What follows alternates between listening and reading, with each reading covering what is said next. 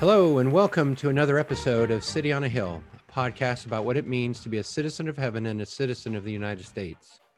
We want to encourage Christians to find their tribe in the church and their hope in the kingdom of God, rather than to seek both in the kingdom of man. So with that, let's get to it today.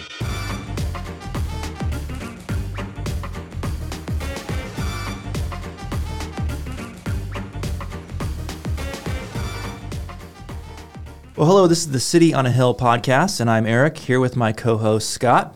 Can you say hi, Scott? Hi, Scott. There you go. We've proven that you are here, and we're going to continue going... Happy to be a co-host. Happy to be a co-host.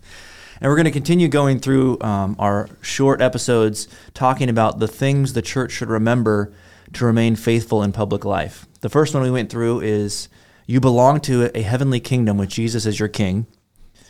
Secondly, we said you are exiles in a foreign land, and because of that, you are ambassadors to the earthly kingdom from the heavenly one. Those are the last couple episodes, so if you haven't heard those, you should go back and check them out. And today, the thing to remember is the gospel is counterfeited by other lesser stories. And Scott, where would you go to first describe that idea? Well, the first thing I would do is I would go back and say those first two episodes have to do with our identity and the identity of the church. And I think that's where, when the church becomes unfaithful, it forgets who it is. Mm-hmm. So that's kind of why we started there.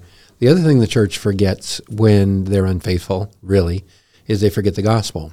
And most of the time, nobody sets out to do that. Nobody sets out to have, to really forget the story that God is telling them and their part in it. Instead, we end up adopting other pieces of other stories and adding to it or subtracting from God's story. And I just 2 Corinthians chapter 11, verse 4 says, "For if someone comes and proclaims another Jesus than the one we proclaimed, or if you receive a different spirit from the one you received, or if you accept a different gospel from the one you accepted, you put up with it readily enough." In other words, he's chastising them, saying, you guys are you're accepting these other stories too quickly. And I think that's probably what I would caution the church about even today, particularly with stories that relate to our public life or to, what many would call politics. Right. And in the past, we've talked about the fact that humans are people that listen to stories. We need stories. Mm-hmm. The gospel is the good story, and there are many other stories that try to be more enticing and pull us away from the good story. Paul talks about this again in Galatians. He says, "I am astonished that you are so quickly deserting him who called you in the grace of Christ and are turning to a different gospel or good news or good story. Not that there is another one, but there are some who trouble you and want to distort the gospel of Christ." So again, another chastisement, another warning, and almost why would you leave the good story? This is such a good, the grace of Christ to which you've been called. Why would you turn to something different? So what are some of the different stories that would seem to be enticing enough to listen to? Well, I think one of the things when you say enticing enough to listen to, the better the story, the more likely it will serve as a substitute. Mm-hmm. And the more, you might say, far out the story is, the least enticing, in your words, it will be. And so, some of these are that people might believe we really come from people we've interviewed on the podcast already.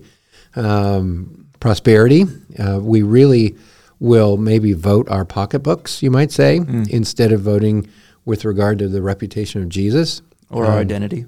Or identity, right. Or we might vote for our security when, in fact, there may be an element of insecurity following Jesus, who had no place to lay his head and that kind of thing. And we talked about those on some other episodes, and we'll link to those in the show notes. We talked about nationalism and liberalism and conservatism and democratism and socialism with at length at other times. And those are all stories that have, you might say, shreds of the truth, and invite us to think about things in a way that doesn't adequately bring good news, Right. and will ultimately disappoint. And the reality is, especially with the nationalism one and the liberalism one, well, and the conservatism one, Just keep I'm going. going to stop. I'm going to stop right there. The church has bought those kind of hook, line, sinker. Like what it means to be a church, in some places anyway, is to be conservative politically. Right. What it means to be a church, the church in other places is you must exercise your freedom, and we will defy tyrants at all costs. And whatever the case may be, we buy into this other story that is not the gospel but is American. And for the church to remain faithful, we have to cling desperately to the gospel and not allow these other stories to intrude. And I think especially what was so interesting talking through these 5 isms is that they have a mimicking or even an echoing of the redemptive narrative of the good news, of the good story. The good story is creation, fall, redemption, restoration brought on by Jesus. And all of these isms have something that sounds like that. And so because of that, we're used to that. Oh, I kind of know that tune, so I want to go towards that music or towards that story. And I think that's why it's enticing as well. And some of it, I wouldn't say we're used to it. In some respect, we're not used to it enough. I think the thing that I would say is that we are part of our storytelling nature. Part of what makes us human is the longing for a narrative that's like that.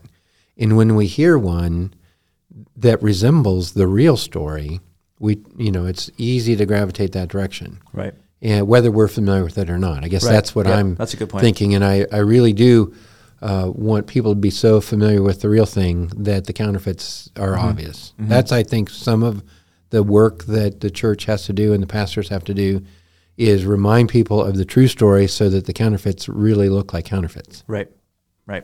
And we do that best by reminding ourselves of the true story over Exactly. and over and over and over again. Well, I think that's good for today. Don't forget to subscribe on Apple Podcasts, wherever you get your podcasts, and rate us so you get the next episode when it comes out. If you find what we're doing helpful, a review would go a long way to helping get this to other people. Share it with a friend. If you have questions, send them to comment@cityonahillpodcast.com, and we look forward to the next conversation.